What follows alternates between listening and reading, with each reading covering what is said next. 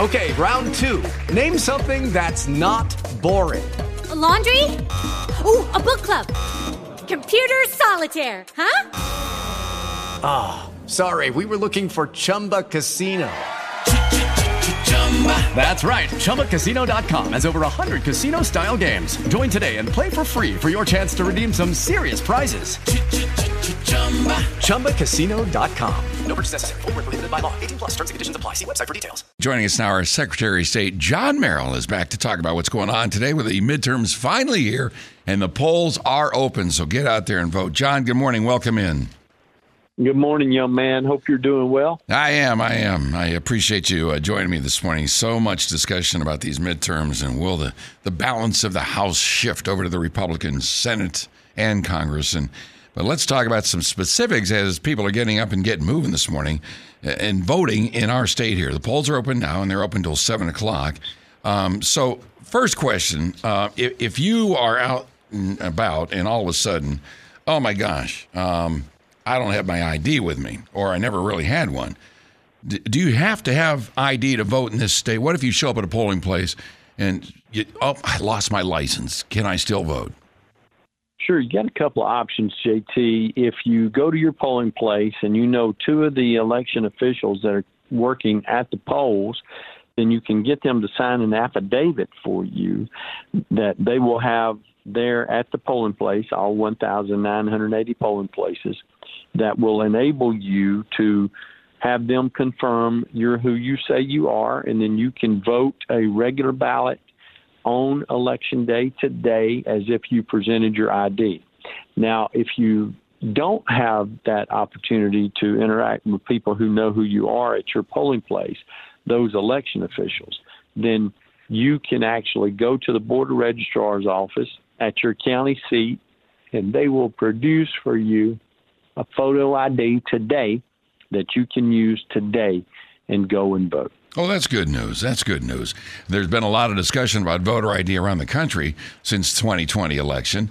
You've worked and talked with a number of state legislatures, people involved in other states, and bringing back more integrity and sewing up any loose ends or closing any possibilities for fraud or election problems again. That was certainly a major discussion in 2020.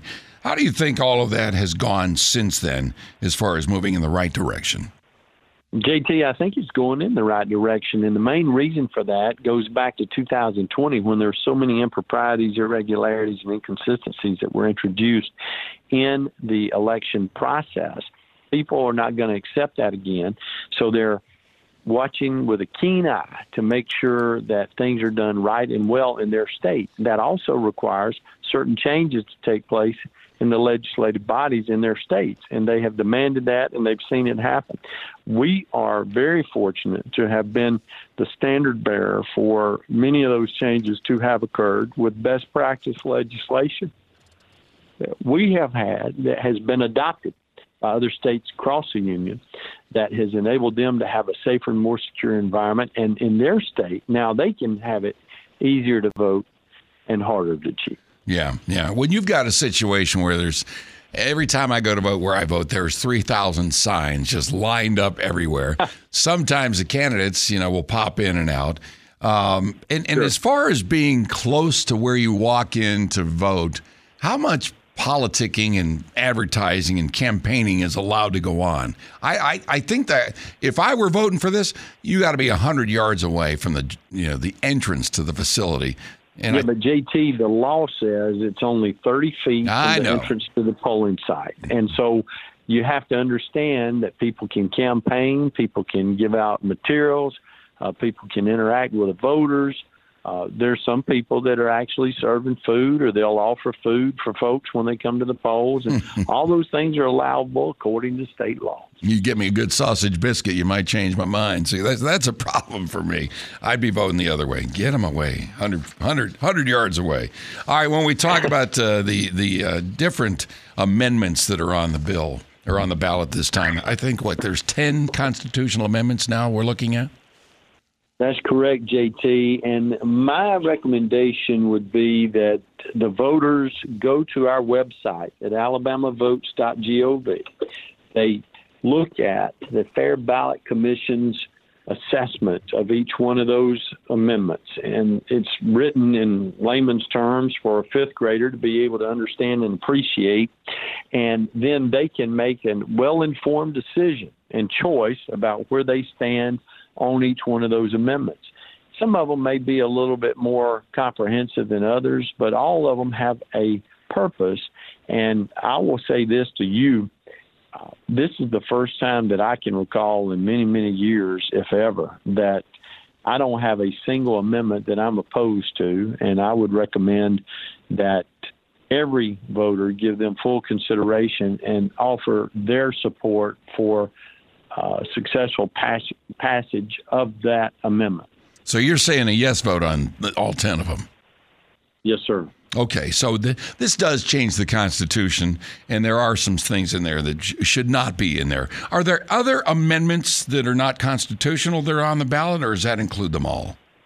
No, there are some, JT. Most notably, I remember one that impacts Tuscaloosa County. There's another one that impacts Jefferson County that is about a sewer, water and sewer project that indicates that those counties that have those private water and sewer facilities have to come under the jurisdiction of the Public Service Commission. And that's going to require a constitutional amendment, but I think it's well worth consideration. It needs to be done to keep these rogue private owners from doing what they want to do. Right. All right. So once again, where can people go to get the amendments explained in layman's terms?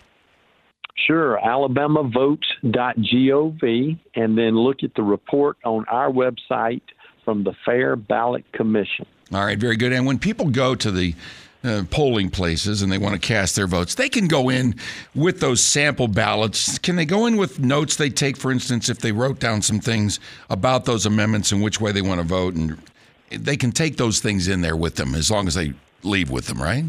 Absolutely, JT, and we encourage that because we want our voters to be well-informed and well-educated and prepared. All right, very good. alabamavotes.gov for everything you need to know today. I appreciate you, John Merrill. Thank you very much, buddy. Bye-bye. With the Lucky Land Slots, you can get lucky just about anywhere. This is your captain speaking. We've got clear runway and the weather's fine, but we're just going to circle up here a while and get lucky. No, nothing like that. It's just these cash prizes add up quick. So I suggest you sit back, keep your tray table upright, and start getting lucky. Play for free at LuckyLandSlots.com. Are you feeling lucky? No purchase necessary. Void where prohibited by law. 18+ terms and conditions apply. See website for details.